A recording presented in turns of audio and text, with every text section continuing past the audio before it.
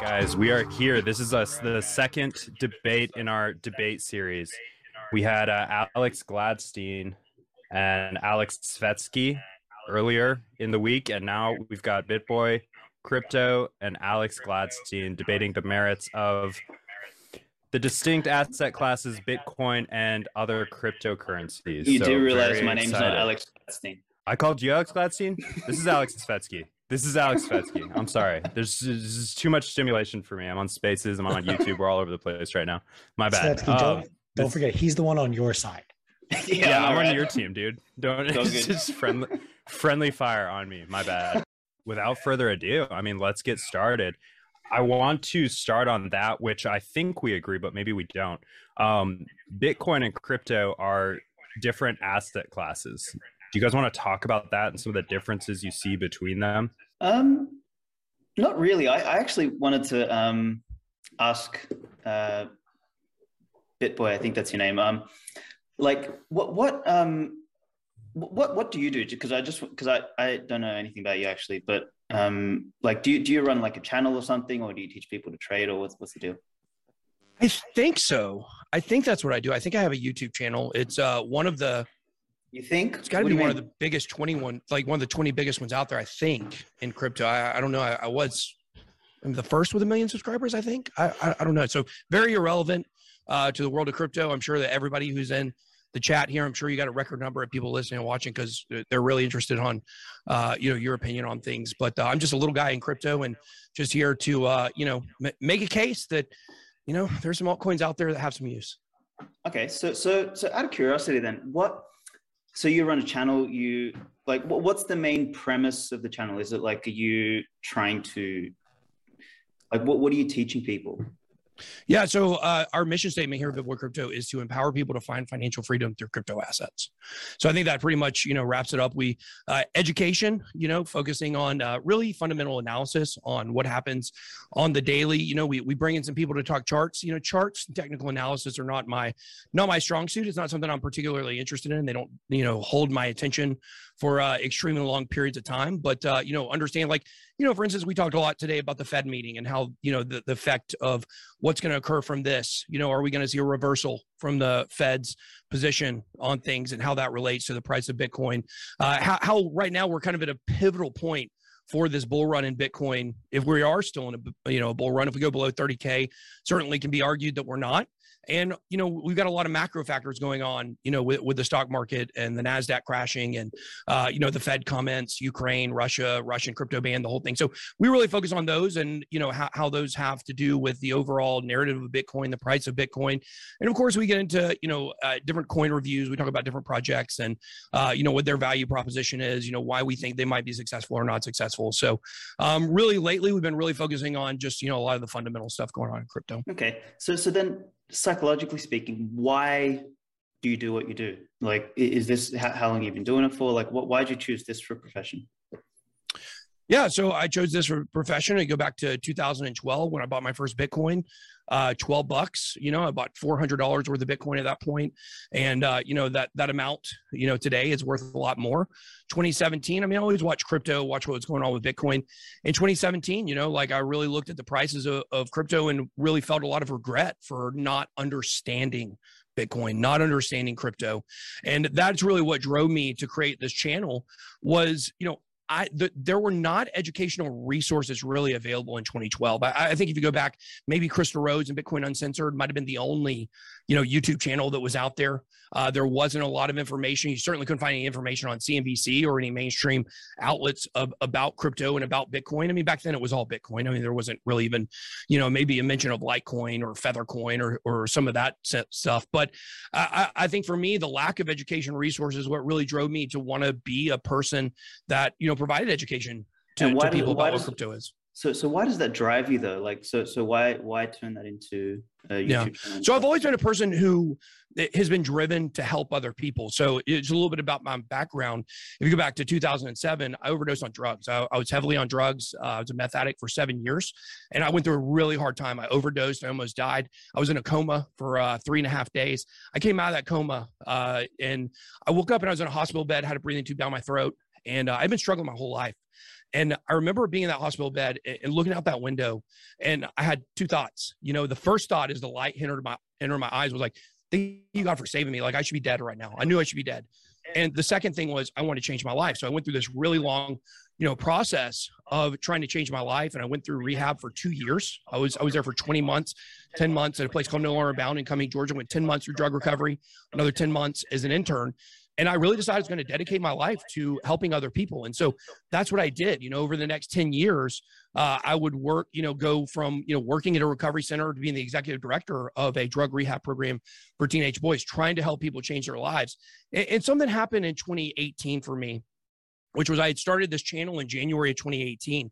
And, as we moved towards the middle of that year, it's like my passion changed. My passion changed from, this place where I had been, where I spent the center focus of my life was getting off drugs and was helping other people to do that, to where my passion changed to crypto. But it was still that same thing of wanting to help other people. I wanted to help other people not be in a place where I was, which was a place where I was totally, like, I saw crypto and it was in front of me, but I had no idea of the life-changing power that crypto had.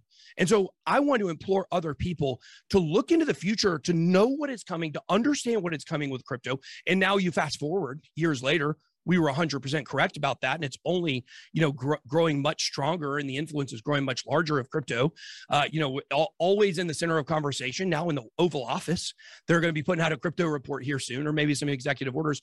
That's the level crypto has risen to. And so that's really what we were trying to front run. We were trying to tell everybody that even though crypto prices were dropping, that this was a bigger, not just an asset class, this is a life-changing piece of technology. This is a world-changing piece of technology, blockchain in general, especially when it comes to censorship resistance and decentralization, some other things that I'm very passionate about. So that's what really drove me.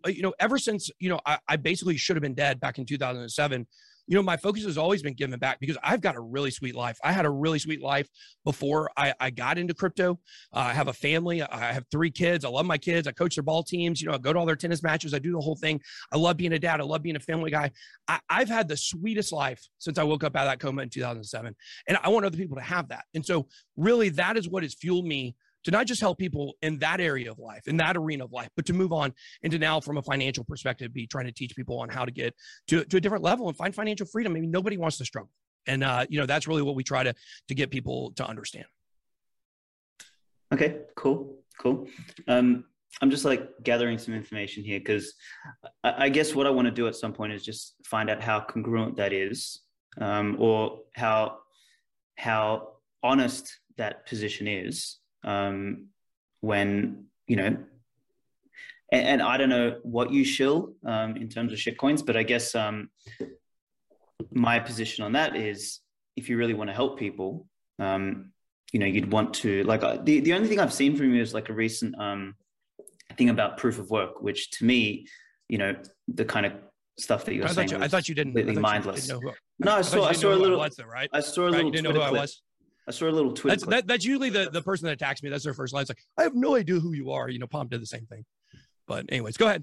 I'm listening. That's all right. So, you talk about wanting to help people.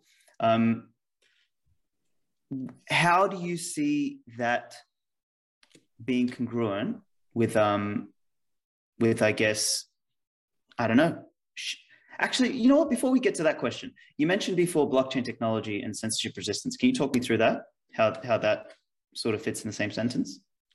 Yeah, I think that if we were to go back to, we all understand the ideals of decentralization, right?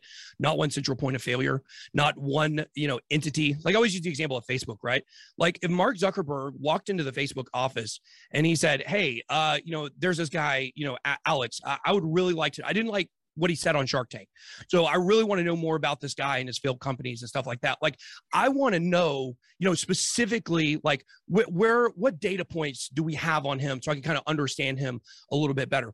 Mark Zuckerberg has the power to do that. He has the power to go into Facebook and demand that information, and one person can pull it up and hand it all to him. And, you know, in the world of blockchain, we don't have to have those single kind of authoritarian power structures to where you've got one person. I mean, if you look at, you know, let's say Brave browser, for instance, and basic attention token, the Brave browser, the way that it works, it has all of your data kind of stored in little shards that float around, you know, the Brave browser ecosystem.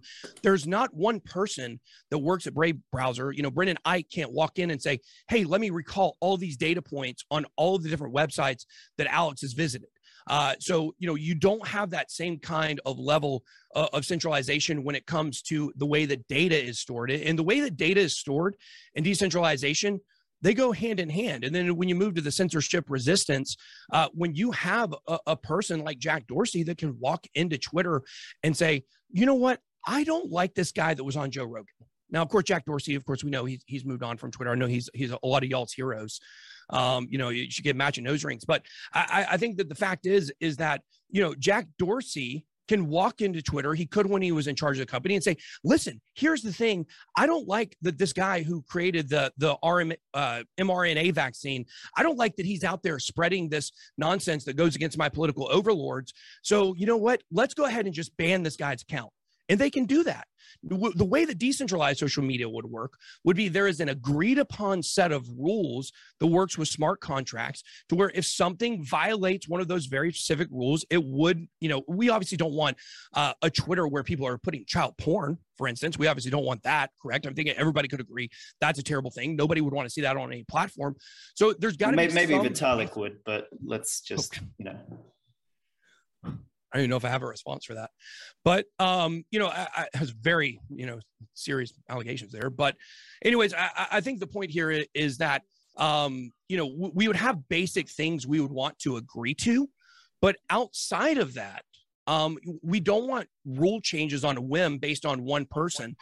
You know, I had I used to run a business, my first kind of like, you know, online business that actually led me to Bitcoin. It was a ticket business. And, you know, I posted ads on Craigslist for sports tickets, and people would buy those tickets, and I would get a commission fee based on, you know, people wanting to go to those events and going to my website and going to my ad. Well, Craigslist made a change on their website overnight. It was just one change that they made. And all of a sudden, my online business that I had spent years building, my income dropped 90%. You know, and that was really one of these things. Like, I understood, you know, you had the YouTube shooter, and I certainly do not condone any violence by any stretch of the imagination, but you can certainly understand the mindset of this young woman who has spent all of this time building this YouTube channel to try to find, create a new way of income for herself. And then all of a sudden, without warning, YouTube completely just deletes her channel or removes her from the partner program, whichever one it was. And she was no longer able to make an income. And she can't get any answer. There's no answer for why she was censored. And these are the types of situations that really make people against centralization and kind of this faceless corporate feel that we have to social media today. And I think it's a really, really big problem. And we've seen the rejection of Facebook by young people. We'll continue to see it. Meta's going to ultimately, you know, they have a monopoly on the technology, obviously with the Oculus. But outside of that, I mean, there is an utter outright rejection to Facebook, a rejection to censorship. We're seeing it on Twitter. I mean, we've got all these alternative Twitters. None of them can really get any traction because the system is built by big tech to be able to keep competitors, you know, from really rising up in the space. But these are things that I'm passionate about. And these are things that we certainly want to see in the future as a more decentralized world. Ben, I think we all agree that we want a more decentralized world. I'm more interested, maybe first a rebuttal from Alex, but I'd more like to get into the differences between your respective asset classes and why people should consider a Bitcoin-only strategy versus a crypto strategy, which seems to be like an infinitely diverse portfolio with no one right answer.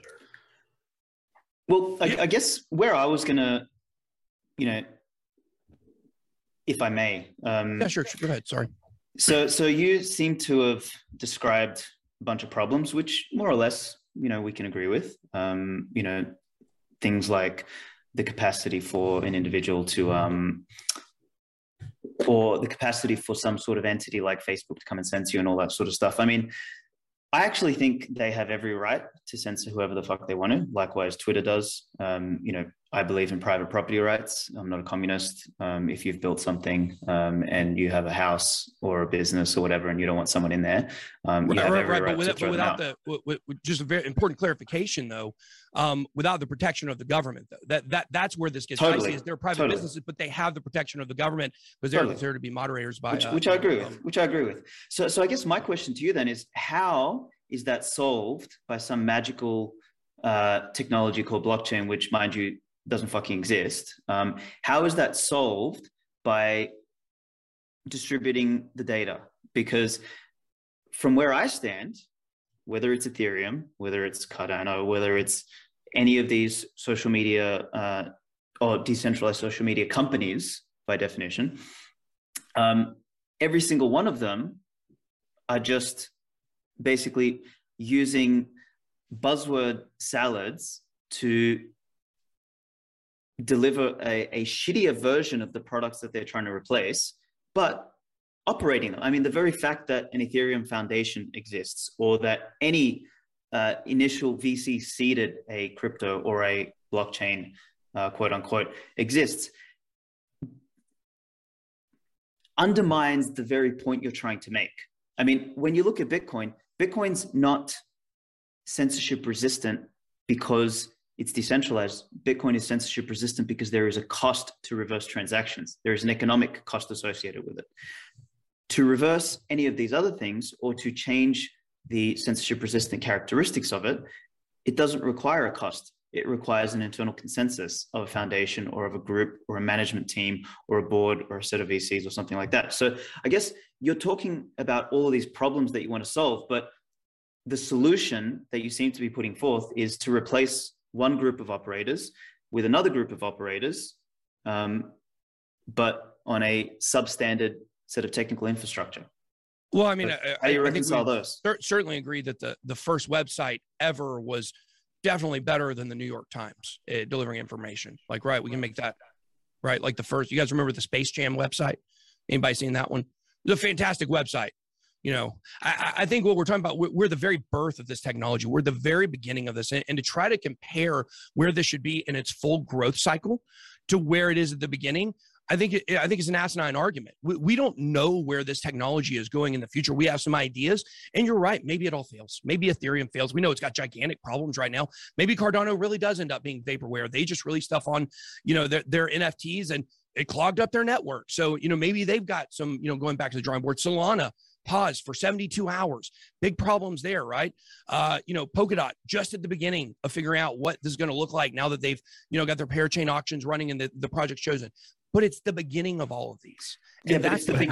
How can the beginning is built on a foundation of sand. Like if you begin building a house on quicksand, it doesn't matter how good your architectural drawings are, you're going to fucking sink. Like the base presuppositions of all of these are a total fucking hypocrisy. And that's the biggest problem here. Is like, I don't think so, because you're basically talking about group governance versus small closed governance. Okay. That's really what you're saying. What you're saying is we're taking operators of Twitter, the people that run Twitter, and we're saying that's a small group of people, and we're replacing them with a different group of people. The difference is that group of people has a say through governance and owning tokens and staking nodes, depending on whatever the project is and the different way that it's set up.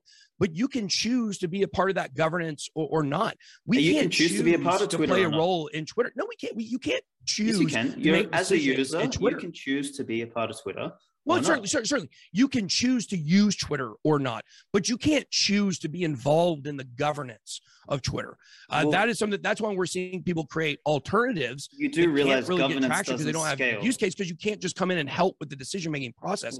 And that is what this all is. Governance can't scale, right? Like this is why as much as I hate it's all an experiment. Like all of this is an experiment. It's an experiment of governance of people that are involved with the project, either from an investment standpoint or, depending. It's hard to say in large groups, or kind of speaking. You've heard of Dunbar's number, right? All these projects are so different.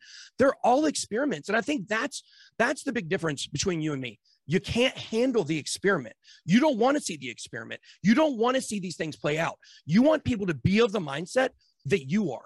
That No, Bitcoin I is think the you're one and in only a- way. And if you disagree with me, you're an idiot. And you No, have the holier than thou way that you speak about this, that the Absolutely. rest of us, the vast majority, and we're obviously Because I also am talking holier about- than I know thou. Alex, or I know that the moderator wants to keep getting back to, you know, from an investment standpoint. We're talking about financial and philosophical, and they're two totally different things Totally. here Yeah, when yeah. it comes to this. So I think I'm hearing echoes of your, you know, inner junkie in the sense that, you know, I'm not willing to experiment. Like, I don't want to chuck fucking heroin or shit up my fucking veins because I don't see the need to go and explore that kind of shit. So in evolution, there's a concept called explore, then exploit.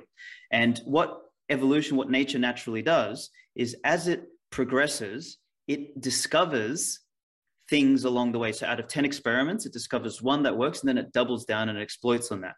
So the difference between a Bitcoiner and a shitcoiner, for example, is the shitcoiner is a perpetual explorer, a perpetual dabbler, someone who doesn't know how to build depth, but instead chooses to build breadth and width, and uses all sort of intellectual fellatio to basically validate or to substantiate why they're doing that. Whereas a Bitcoiner understands that there are time-tested principles, there are truths, there are objective truths. You know, for example, you don't go and try and experiment and test that 1 + 1 = 2. Like, that's an a priori truth. It exists. When you find and you discover truths, like proof of work is an example of a beautiful truth. Proof of work is something that exists across every single dimension of life, right? If you want to go to the gym, you don't proof of stake. You don't hire somebody else to train fucking for you and hope that you're going to lose some weight or, you know, gain some muscle. You go in and you do the fucking work, right? So if you want to become wealthy, you go in and you do the fucking work. Or you can take the proof of stake approach and you can be born into some fucking family. You can be close enough into to the monetary spigot. You can use your stake. You can use your influence to leech out of the system, which is basically what every single one of these fucking crypto projects, you know, aspire to do, right? Instead of being able to outcompete governments and central banks, they just try and recreate it on a new digital network and literally recreate this fucking problem that Bitcoin is trying to solve. And then we have perpetual explorers like yourself come out and say, yeah, let's just fucking explore. Let's just walk around in circles. Let's ignore the thing that is solving the biggest fucking problem on the planet today. The biggest problem on the planet today is a concentration of political power that has come as a result of the concentration of economic power. And Right. those two cycle each other and creates a consequence on the planet in which you have static class structures in the world, where if you are close enough to the monetary spigot, you can socialize your losses and privatize your gains. And as a result, suck the very productivity out of the system. Why do you think? Why do you think that over half of the top 100 Bitcoin addresses were created from 2019 on? Why do you think that is? Because people are buying the shit. Yeah, who has enough money out there to create out of thin air one of the largest 100 Bitcoin addresses? Who do you think it is? It doesn't matter. No, it Whoever's- does matter, because no, it what doesn't you're matter. saying here is you've really talked yourself into a corner here, because yeah, absolutely. When you look at how much Bitcoin the United States owns, when you look at how much China owns, when you look at how much Russia owns, when you look at how much JP Morgan owns, when you look at how much Goldman Sachs owns, when you None look at of how that much matters. the other bigger None of it institutions matters. own. None of it it does matters. matter, because they How have much can control they over the print? Bitcoin price. No. So How you're much telling can me they that you print? think that the average person out there, the retail investor, we are the people that are moving the Bitcoin price up and down. Who gives The a fuck Bitcoin about the price Bitcoin is price? so heavily I don't care about the manipulated. Bitcoin It's price. not even funny, and it's manipulated by the very same people that are the system that you're saying that you're trying to break. And You can't lemmings break like it. you, When like the you are big worried about the institutions, price. if you can't beat them, join them. That's how they manipulate from the inside. Bitcoin, too slow to be adopted. Now it's been infiltrated left and right from the very people you guys say you're trying to fight. And look, I here's know the fact. that you want People like you everything that come tomorrow. from money, people like you that come from money, that have money, it's okay to make money through Bitcoin. This is where we get to the financial versus the philosophical ideals behind Bitcoin. The average person out there cannot change their life through Bitcoin. right now, today. Why? Because of all of these larger institutions that have came in and put such a monopoly on the Bitcoin price, and to deny these people and to call them idiots, to call people idiots because they want to explore ways to find financial freedom. That's why people don't take Bitcoin maximalists seriously. They don't take them seriously because you're all holier than thou, because you come from a perspective, you made money through Bitcoin. You have money through Bitcoin. Government print? You don't need to invest in anything. Can you answer that question? Can you answer that question? How much Bitcoin can the US government print? Once again, the printing is how not much the can problem. they print? Yes, it's still the same system of control. It's the same system of control. No. It's the control of issuance of money that is the problem. Inside. No. The problem is not who has money. The problem is who can issue the money. That has been the problem from day one. I don't disagree with you. I don't disagree with that. So I think one of the things that is probably most misunderstood about me, I mean, I've got Bitcoin all around me. I own a lot of Bitcoin. I'm 35% Bitcoin in my portfolio. I agree with the larger ideals of Bitcoin. I just think it's too slow. I think that it's not great. Sell your Bitcoin. My fellow plebs, the Bitcoin conference is back. Bitcoin 2022, April 6th through the 9th, is the ultimate pilgrimage for the Bitcoin ecosystem. The Bitcoin conference is the biggest event in all of Bitcoin and cryptocurrencies. We're leveling up and making this bigger and better than ever. I'm talking straight to the moon with the 4-day-long festival in the heart of Miami at the Miami Beach Convention Center. This has something for everyone. Whether you're a high-powered Bitcoin entrepreneur, a core developer, or a Bitcoin newbie, Bitcoin 2022 is the ultimate place for you to be with your people and celebrate and learn about the Bitcoin culture. So make sure to go to b.tc/conference to lock in your official tickets and use promo code Satoshi for 10% off. Want more off? Pay in Bitcoin and you'll receive $100 off general admission and $1,000 off Whale Pass. Those are stackable. So go to b.tc/conference and attend the best conference in Bitcoin history. Yep.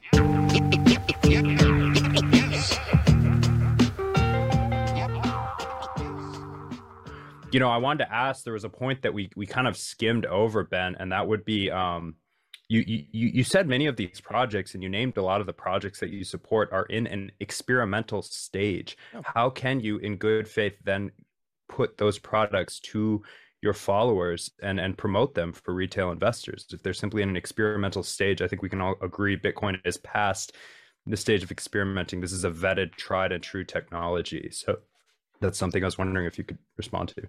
Yeah, well, I mean, you can obviously point to, like, you know, let's look at Netflix. I mean, Netflix, Peloton, right? They're definitely proven technology. They're proven companies, proven here, and you see how much they drop. There's no such thing as a guaranteed investment in the world. I mean, outside of, if you look at treasury bonds are basically held together by the belief that, number one, a country is going to continue to exist. And number two, they're going to continue to tax their people. So you feel like that's about as guaranteed as it gets, but who knows? You know, you get an EMP to America. Who knows what the country will look like in, 5 years from now? So there's no such thing as a guaranteed investment. And when we say the word promote, I mean, I think it's really important to understand the difference between an actual promotion, a disclosed promotion, or a sponsorship video, which we've certainly done on the channel over the years, which every single one ever in the history of this channel, we have, disclosed it's open. We run a business here.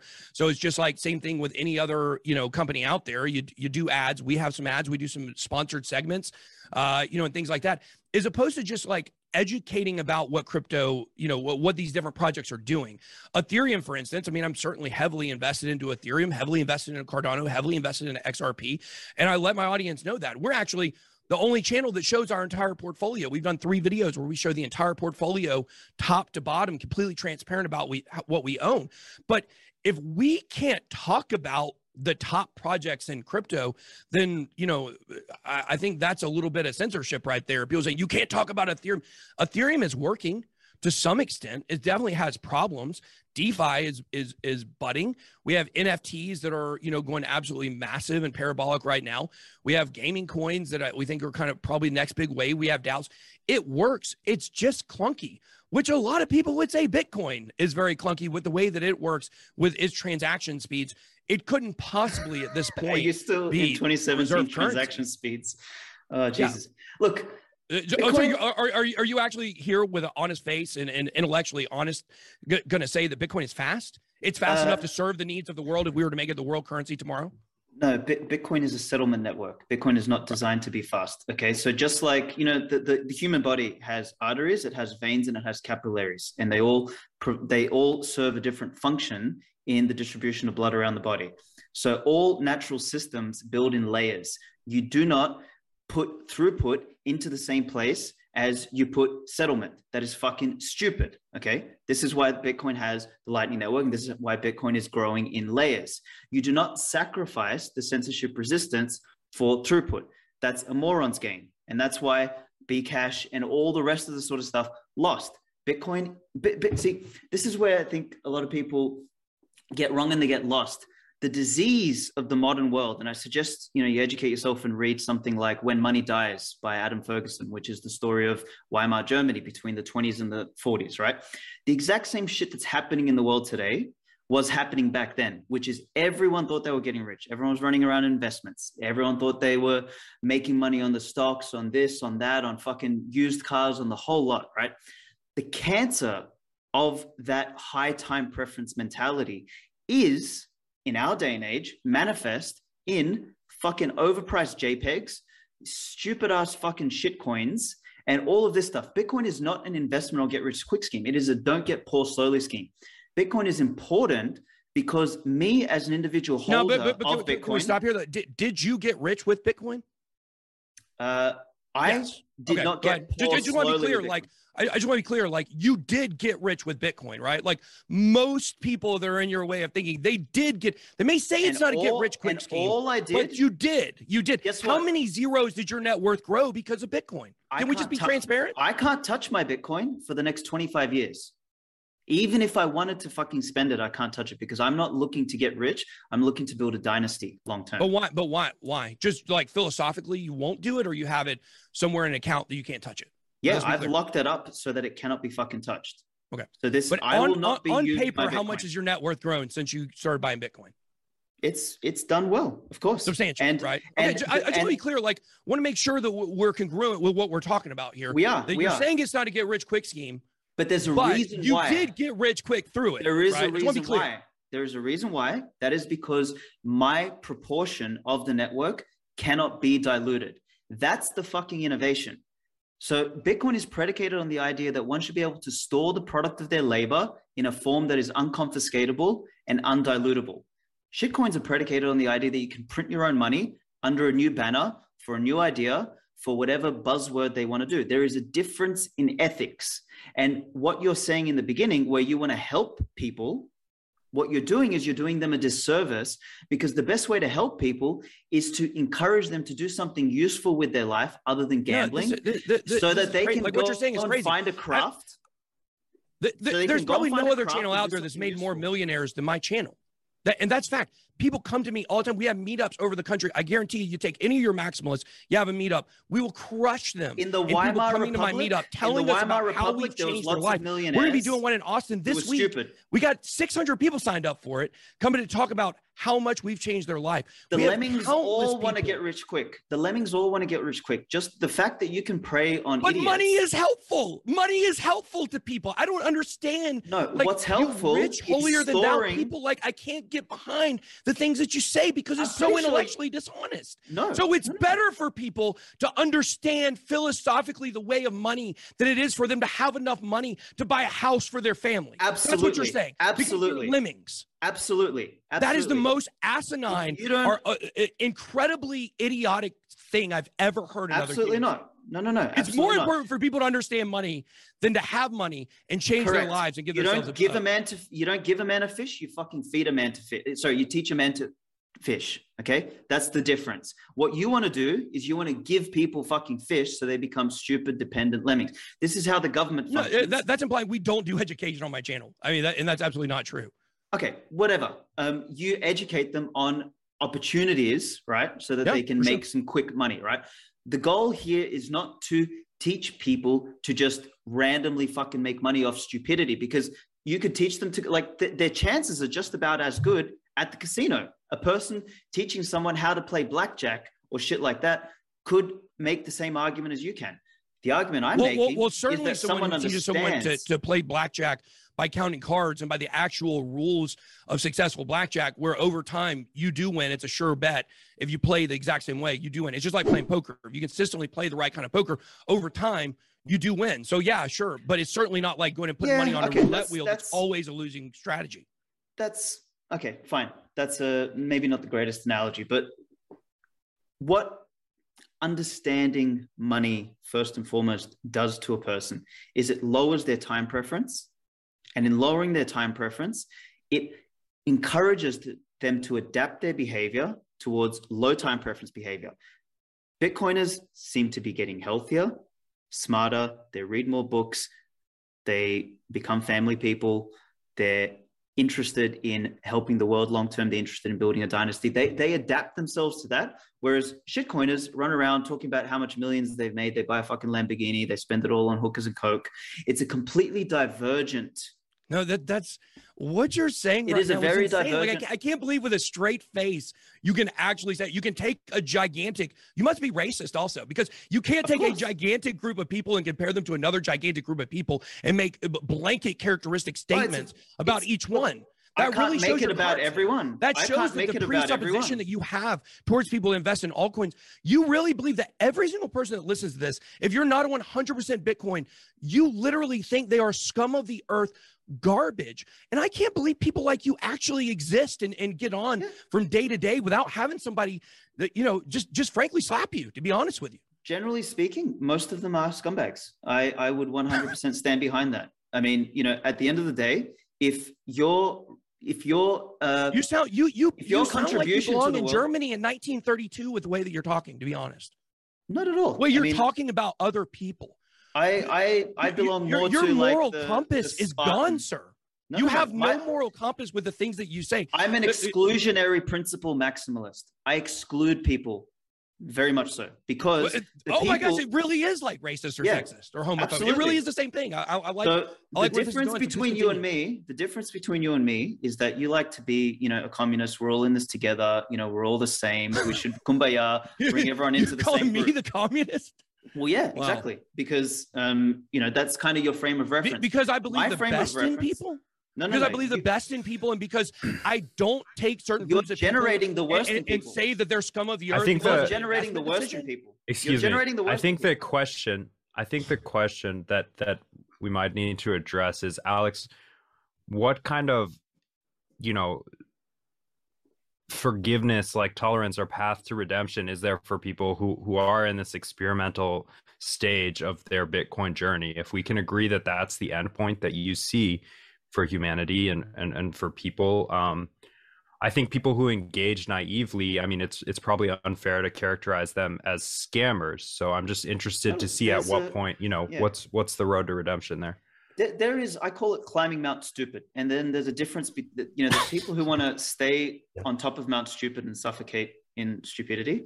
And then there's people who are willing to climb down from Mount Stupid and say, okay, I've come up here. I've realized that I was kidding myself, that I was trying to you know, like that my whole reason for existence was to fucking make a quick buck. They come down and they realize, like I always say, you know, with Bitcoin, I came for the money originally. Like I was trying to trade it and thought I was a genius. You know, I dabbled in shit coins. I read a bunch of white papers. I lost fucking 50 points of IQ. I realized that this was the dumbest shit ever. And then I went and I actually built a fucking business. And then I started writing about Bitcoin. I started exploring how Bitcoin impacts philosophy, society, physics, anthropology, all of these varied disciplines. And what I did was I lowered my time preference. I started behaving like a better version of myself. I started respecting myself mentally, spiritually, physically. And that's what sort of changed my behavior. And I think people who are actually interested in doing the exploit component of explore. So, you know, they come, they explore, they fuck around, they climb out stupid, then they discover some truth. They'll double down on that. Those who choose to sort of stay there, they are either stupid or scammers. It's one of the two. And they might justify it through making money or, you know, whatever other thing they want to do. I mean, most of the people that are young and making money and all that sort of stuff, they're just trying to fucking flex because they're compensating for something that's missing inside of them in the first place. Like, I didn't have to make money to compensate and miss something, you know, like Richard Hart is a fucking perfect example. You know, the guy's like, you know, come out, printed his own fucking shitcoin, made a bunch of money, talks about his fucking Rolexes 24/7 and still can't get fucking laid. You know what I mean? Like these people, there's something missing. And I think once you strip that ego component and start to actually explore some truth, you start to become a more wholesome human, as opposed to being so focused on trying to fucking just make money, irrespective of whether or not you're actually supporting the very thing that you're saying you're against. You're supporting a new form of overlords. You're supporting a new form of seigniorage. You're supporting a new form of proof of stake. Literally, it's in the fucking name. Like, central banking is the original proof of stake. You're supporting the new version of it, just replacing fucking oligarchs, replacing overlords. Like, that kind of behavior, it's morally inconsistent. So for me, what I'm interested in, this is why I'm an exclusionary principle maximalist, is I'm interested in surrounding myself with people who have integrity and have some fucking virtue and are willing to forego the short-term easy money for the patience of a long-term dynasty. So I'm not here to fucking make a quick buck. I'm here to remind people what Bitcoin actually means. You already did. To be clear about that again, you already did make a quick buck. It doesn't matter. And everybody can continue to do exactly what I did. All they have to do is put the excess product of their labor. No. They just need to be smarter than everybody else, Bitcoin. And you know, they just need to accumulate Bitcoin. Admit that you don't know as much as Alex, and then you are going to be on the path to riches. I tell you, this is a cult. Like the way that you're talking about this, literally, you are talking about this like a cult leader. I don't think you hear. This is going to age very bad. You're going to look back on the way that you talk in 10 or 15 years from now, when I don't know, when maybe you mature. You're not going to believe the way that you talked about things. It's funny. You're talking about Richard Hart, which everybody knows the man loves a Rolex, and you're trying to equate ego to that man and saying that these people, when they finally get to a peak, they'll understand that they don't know everything. You're coming off exactly the same. You're coming off exactly the same as Richard Hart. You are the Bitcoin maximalist version of Richard Hart. You know everything. Nobody else knows anything. Only like-minded people to you are accepted in your kingdom of Bitcoin heaven. Absolutely. That's asinine. Yes, absolutely. I never in my wildest dreams expected to come onto this debate. I didn't know what we were talking about. I didn't know what the debate was about. And hear this. I thought these people only existed in typing form on Twitter. I didn't believe people like this actually existed in real life. So I'm actually like honored to finally meet someone like you. Absolutely, dude. I will call it as it is. I have absolutely no fucking remorse and no intention in surrounding myself with morons. So that's the first step to wisdom. No remorse. Absolutely. You do not surround yourself with morons. You surround yourself with intelligent people. Oh my God. And there is a consensus of intelligent people in Bitcoin. And in the contrary, people who continue to lie to themselves, like, you know, you talking about censorship resistance and then, you know, talking about Ethereum in the same sentence, that is a fucking lie. So that is a example of stupidity, which is something that I don't think should be followed or listened to. And that's my exact point. It's like, your character is one in which is leading people down a strange path in which they have a false sense of security, a false sense of confidence, and a false sense of riches. They haven't become better people to earn more wealth. They have gotten lucky tripping over and falling onto a shitcoin that you happen to suggest. That is not a path to integrity. That is not a path to becoming a better human. Yeah. That is the path to becoming a fucking dumbass.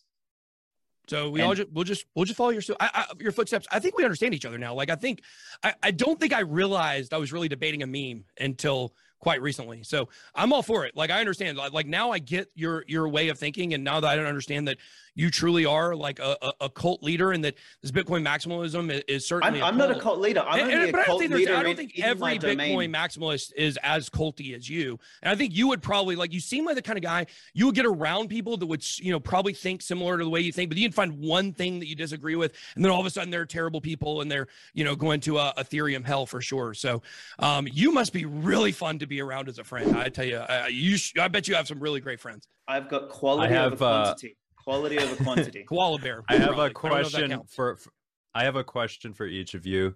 So BitBoy, I mean, how are we going to address the fact that a lot of your strategy, these crypto diversifications, seem like speculative gambling to me? And I also, at the same time, to be fair, I mean, I want to ask Svetski, what aspects of Bitcoin, I mean, why is it not a cult? I mean, I think that's a charge that you made, BitBoy, and we should address that. Yeah. So the question came to me first, and certainly say, we have always said on my channel, this is purely speculative. It is purely speculative.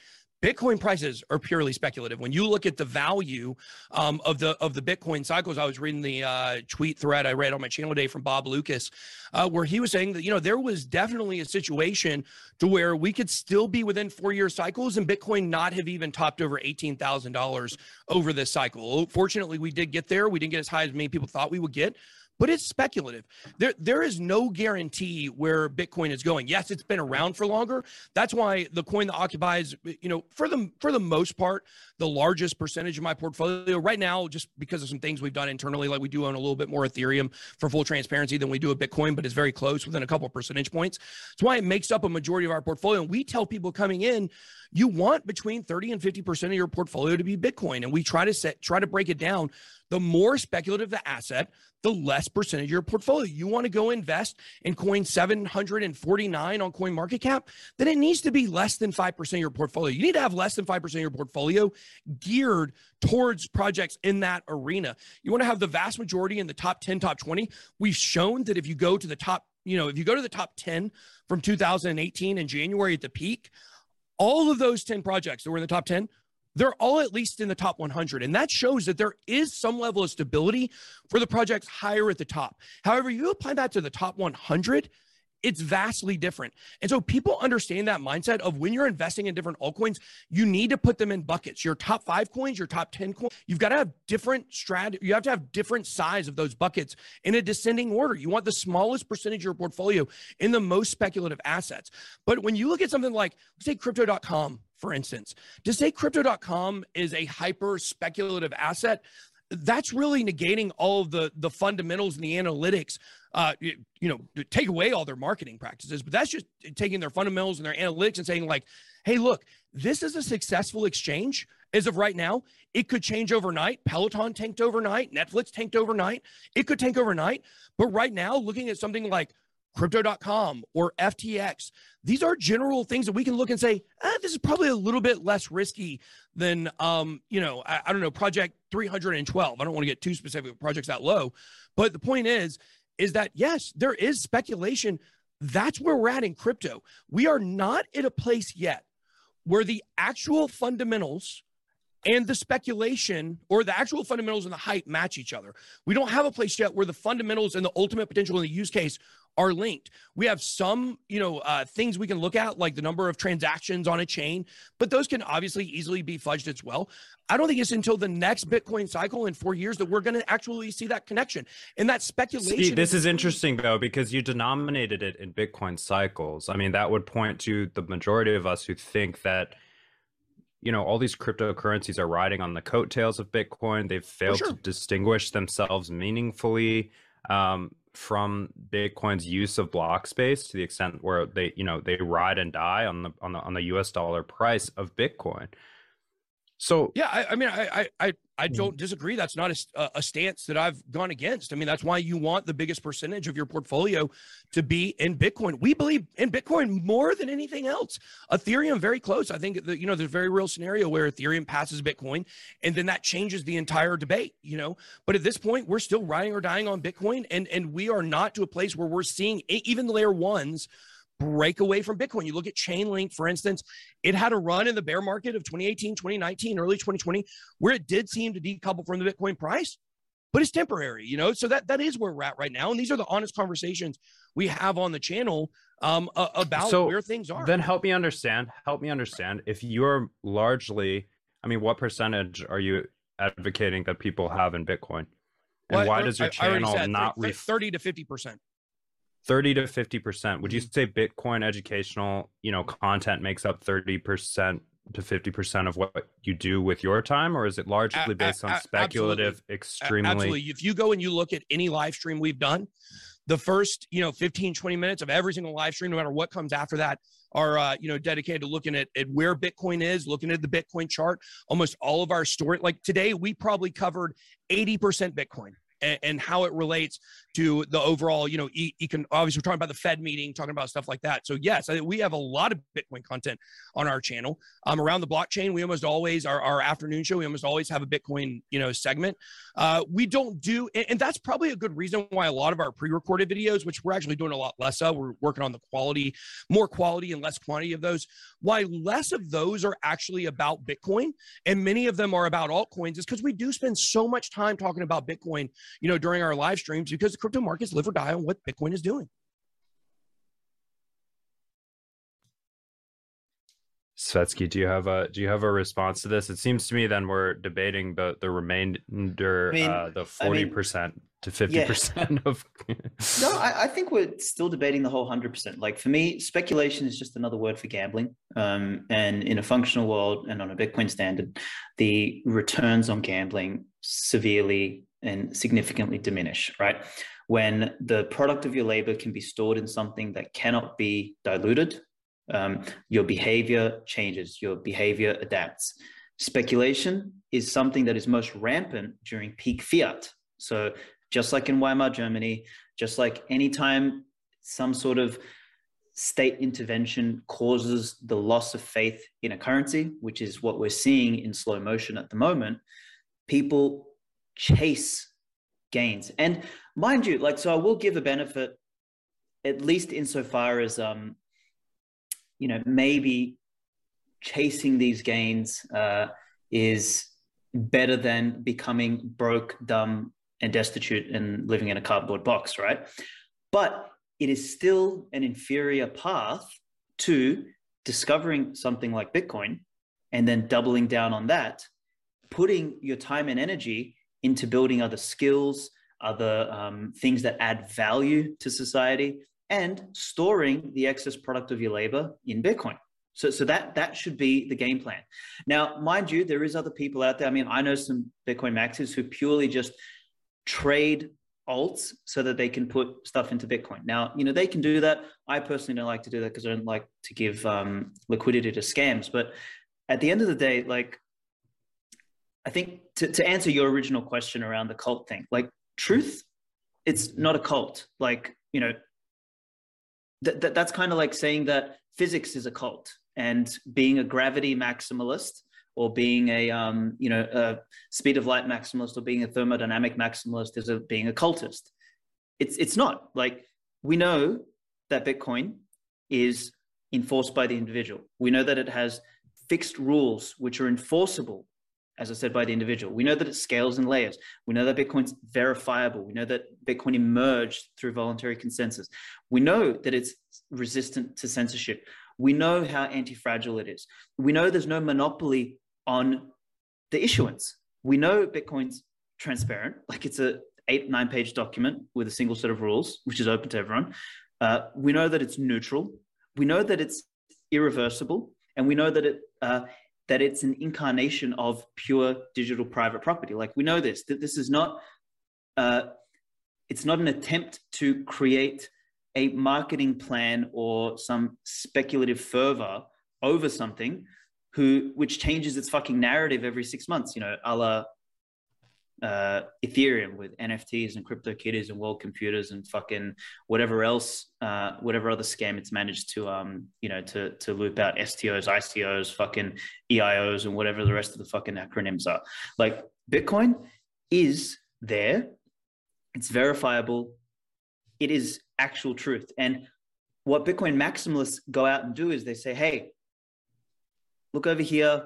We've discovered something that is as important as the discovery of thermodynamics. And what you can do is you can store the product of your labor, sir, in something that nobody in the fucking universe can rob you of. And once you've done that and you've outsourced that part of the uncertainty that is involved in life, you can then focus on producing something, be an entrepreneur, be an artisan, be a fucking artist, be an engineer, be something useful. Don't sit there, look at fucking charts like a degenerate, waste your time on fucking YouTube, worry about what the next pump and dump is going to be, worry about what the next fucking marketing plan of the next fucking shitcoin is going to be. That is wasteful, and it's not going to make you a better person. It's going to make you a weaker, shittier, uglier, fatter person. And my position is that you should do the opposite of that.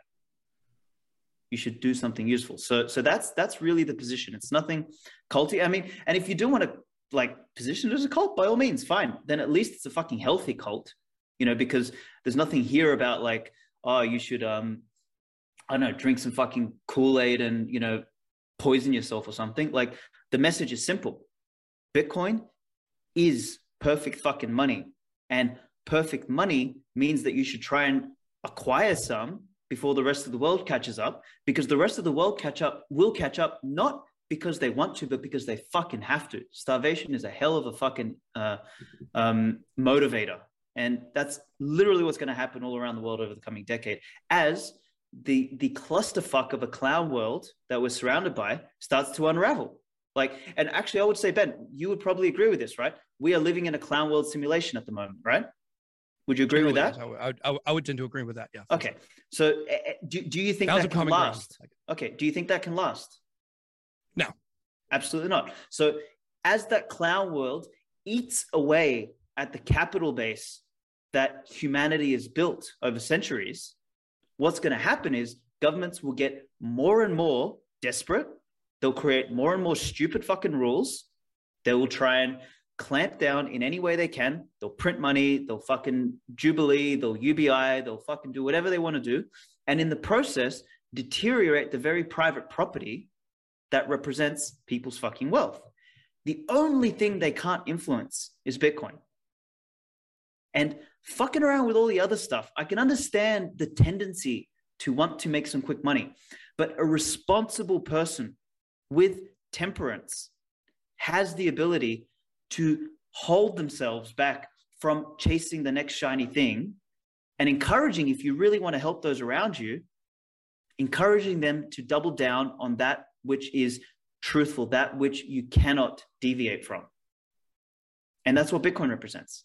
And to me, when I see shitcoiners, even like, as I said, you've got the naive ones, and then you've got the ones who are genuinely trying to fuck someone over or scam them or whatever. We know that there's enough of those ones, and you know that's something you can't argue with. Either way, what people are doing is they're missing the moon for the finger, right? Like, we've struck gold with Bitcoin, and then we're fucking around arguing about, like, politicking and arguing about all the other shit, when that's the piece there that matters. And that's what people need to be focused on. And I think what you should do with your audience is you should be educating them on the importance. And I mean, look, you can do whatever the fuck you want with your audience, really. It's your audience. Like, I can't tell you what to do. But what I would think would be noble is to go in and explain to them why Bitcoin is so important. But I understand, obviously, that that's not a very profitable strategy in the business that you're in. You know, I think you're making a big mistake assuming we don't do that. Like just that we spend every day doing that. And I think the biggest, but then you're contradicting yourself. I think the biggest difference between you and I, and between you and you know, supposed shitcoiners, as you say, certainly there are certainly people out there that are bad people that want to take advantage of people. If I was having all these arguments with people and you know, educating people about all these other coins, and then my portfolio didn't reflect that, and I was 100% Bitcoin, then yeah, that would not be good. I wouldn't be transparent. I wouldn't be doing what, you know, putting my money where my mouth is. But I think the biggest difference is you believe that, you know, this world exists where, you know, Bitcoin succeeding and altcoin succeeding are mutually exclusive. And most of us do. I think that's just the biggest. Altcoins or crypto are an attack on Bitcoin. There is no other effective attack on Bitcoin. You can't turn it off. You can't shut it down. The government can't defeat it. So the most effective attack on Bitcoin is to co-opt the most broadly accepted cryptocurrency, which I guarantee will be Ethereum. You know, World Economic Forum and all those clowns, they're all going to get together and they'll issue their central bank digital currency, which is basically slave coin. And, you know, if you don't get your green pass and your fucking next booster and whatever the fuck else they're going to roll out as part of your ticket to be alive, you know, you won't be able to live. And that's the separation. Like, it's literally, Bitcoiners have nothing to sell anybody but their own freedom. Shitcoiners have nothing to sell anybody except for their shitcoins. Like, it's just. I think if we go back, I think if we go back, like, just to, you know, kind of, I guess, wrap this up.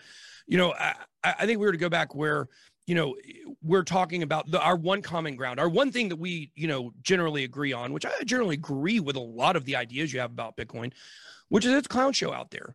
And I think that in reality, you know, too many times we're making each other enemies. We got to remember who the real enemies are. You know, the real enemies out there are the existing power structures. And that's why I believe they have infiltrated. And you're on their side. And you're literally on their side. This is where I would defer with you. Technology is always going to be taken advantage of and manipulated by the traditional system. And that's what we see today. And so whether it's the Ethereum chain, it'll be a different chain. It doesn't matter what it is. There's bad people out there, and they do want to suppress 99% of the world. And I think that that's really what we got to focus on when it comes to decentralization, is how can we break up that existing power structure? I think eventually, like, Bitcoin is going to play a really big role in that. I just think it's much further off than a lot of people want to give it credit for. I think we're going to go through a cycle where we're going to see. This is multi-decade. I think about 50 years is generally when I think we're going to really see a real revolution. I think there's a lot of action between now and then. Well, I think things are going to collapse a lot quicker, but this is a multi-decade emergence. Like, gold took 5,000 years to emerge. Bitcoin might emerge over 50 years. The messy part is going to be this decade. My argument that you're on the wrong side of this is based on, and I hope, you know, you evolve and change, you know, along the process. But my argument is based on the fact that people can influence technology. They can influence everything. The only thing that cannot be influenced on the fucking planet is the physical laws of nature. You can't influence gravity. You can't influence the speed of light. You can't influence thermodynamics. You can't influence the direction of time. And you can't fucking influence Bitcoin. Yes, people can buy it and fuck around with the price, but that does not influence Bitcoin. That influences the Bitcoin price. They are two different things. And the Bitcoin price is an emergent phenomenon. It is going to go up, down, and around in fucking circles. But what matters is not the price of Bitcoin. What matters is the proportion of the Bitcoin network that you hold. So what we should be doing is we should be getting people to hold as much as they can on that network before the fuckwits buy it, right? That's the whole fucking premise here. Now, even if the fuckwits do buy it, fine. The thing they still cannot do is they can't create more, they can't print more, they can't issue more. That is the fucking kicker. That's what changes the world. Not like issuing another coin, issuing another currency, putting together another group, fucking around with all that sort of stuff puts us right back into the same problem we're trying to solve. And that's why Bitcoin is so important. It obsoletes that. They cannot fucking change it. And I mean, leading people away from that and convincing them that, you know, there's other things out there. Like, I mean, Ethereum is just that classic one. I fucking hate Ethereum so much because it is literally the best possible attack vector for the people you're claiming to help. It is the best possible attack vector to walk them right into digital fucking gulags. Like, that's literally what they're going to walk right into, as opposed to running a Bitcoin node and holding their own Bitcoin. There is nothing more sovereign that an individual can do. And well, we certainly teach people to hold their own Bitcoin. We talk about custody, and, you know, many of the coins that we look at, you know, we're always trying to get people to understand, like, look, I do believe in Ethereum. We have, obviously, like, we could do a whole other debate on Ethereum. I think Ethereum is going to pass Bitcoin. You said yourself, you think it has a good chance to, but for different reasons than I do. But we're always teaching people to flip stuff up into Bitcoin, into Ethereum, into the top coins. You know, the coin number 747 there's a great chance it's not going to make it no matter what it is. And so you want to be putting stuff in, into money that's more solid. Obviously, Bitcoin is the most solid we've had. It will remain so probably for a long time. And that's why, still at the end of the day, that's what we tell people is your best investments in Bitcoin. That's why it needs to be the biggest percentage of your portfolio. And you can use those other coins to gain Bitcoin. From a financial perspective, we try to take people that are not on the financial level that you are or that I have come to be on. I certainly did not start this journey at any kind of high financial level, and learn how to use those altcoins to level up, to get into Bitcoin. Because right now, for the average person to come in and pay, whatever it is today, $36,687 for one Bitcoin, 99% of people in America don't have that money sitting around to do that. So they should be buying you can certainly use altcoins to achieve that goal. If owning more of the Bitcoin network is what you want to do, and I do think that is that's a great argument. I think there's a great validity to that. Then we believe you can do that through altcoins. But ultimately, the end goal there is the same. Yeah, I would argue that the end goal is not the same. My end goal is to see people hold in the cult. Exactly. Yeah. The Bitcoin cult. Now look, I do know you said you didn't want to drink Kool-Aid, but I'm just saying, you got to keep the Kool-Aid on ice just in case, Craig Wright is Satoshi. So. No. I mean, even if that were the case, it wouldn't matter. Like, again, this is the beautiful thing about Bitcoin. If he wants to be fucking Satoshi, he can be Satoshi. It doesn't fucking matter. Like, that's what makes Bitcoin special. Like, if he turned out to be the founder of Ethereum, then Ethereum will probably fucking crash. That's the big fucking difference, right? Like, so, but anyway, like the end goal for me is to see a new natural competent elite emerge, who can store the product of their labor in something like Bitcoin and not have it confiscated by neither parasites nor the tyranny of the majority, because that's the world that we live in today.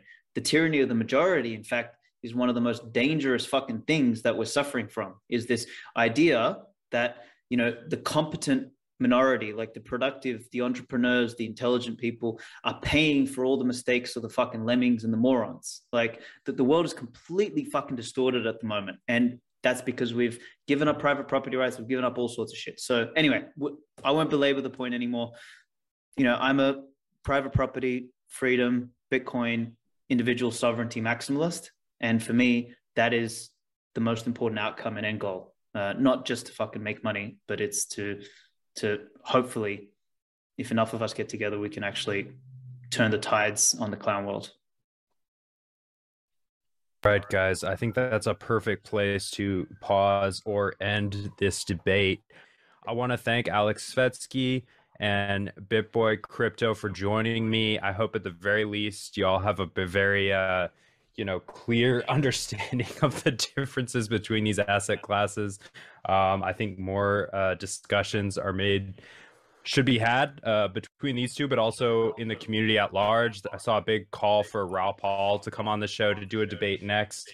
Definitely a possibility. I think at the very least, we all got some comedic relief out of this, guys. So I appreciate you joining us on Spaces. With that, we're going to close this component out. Yep.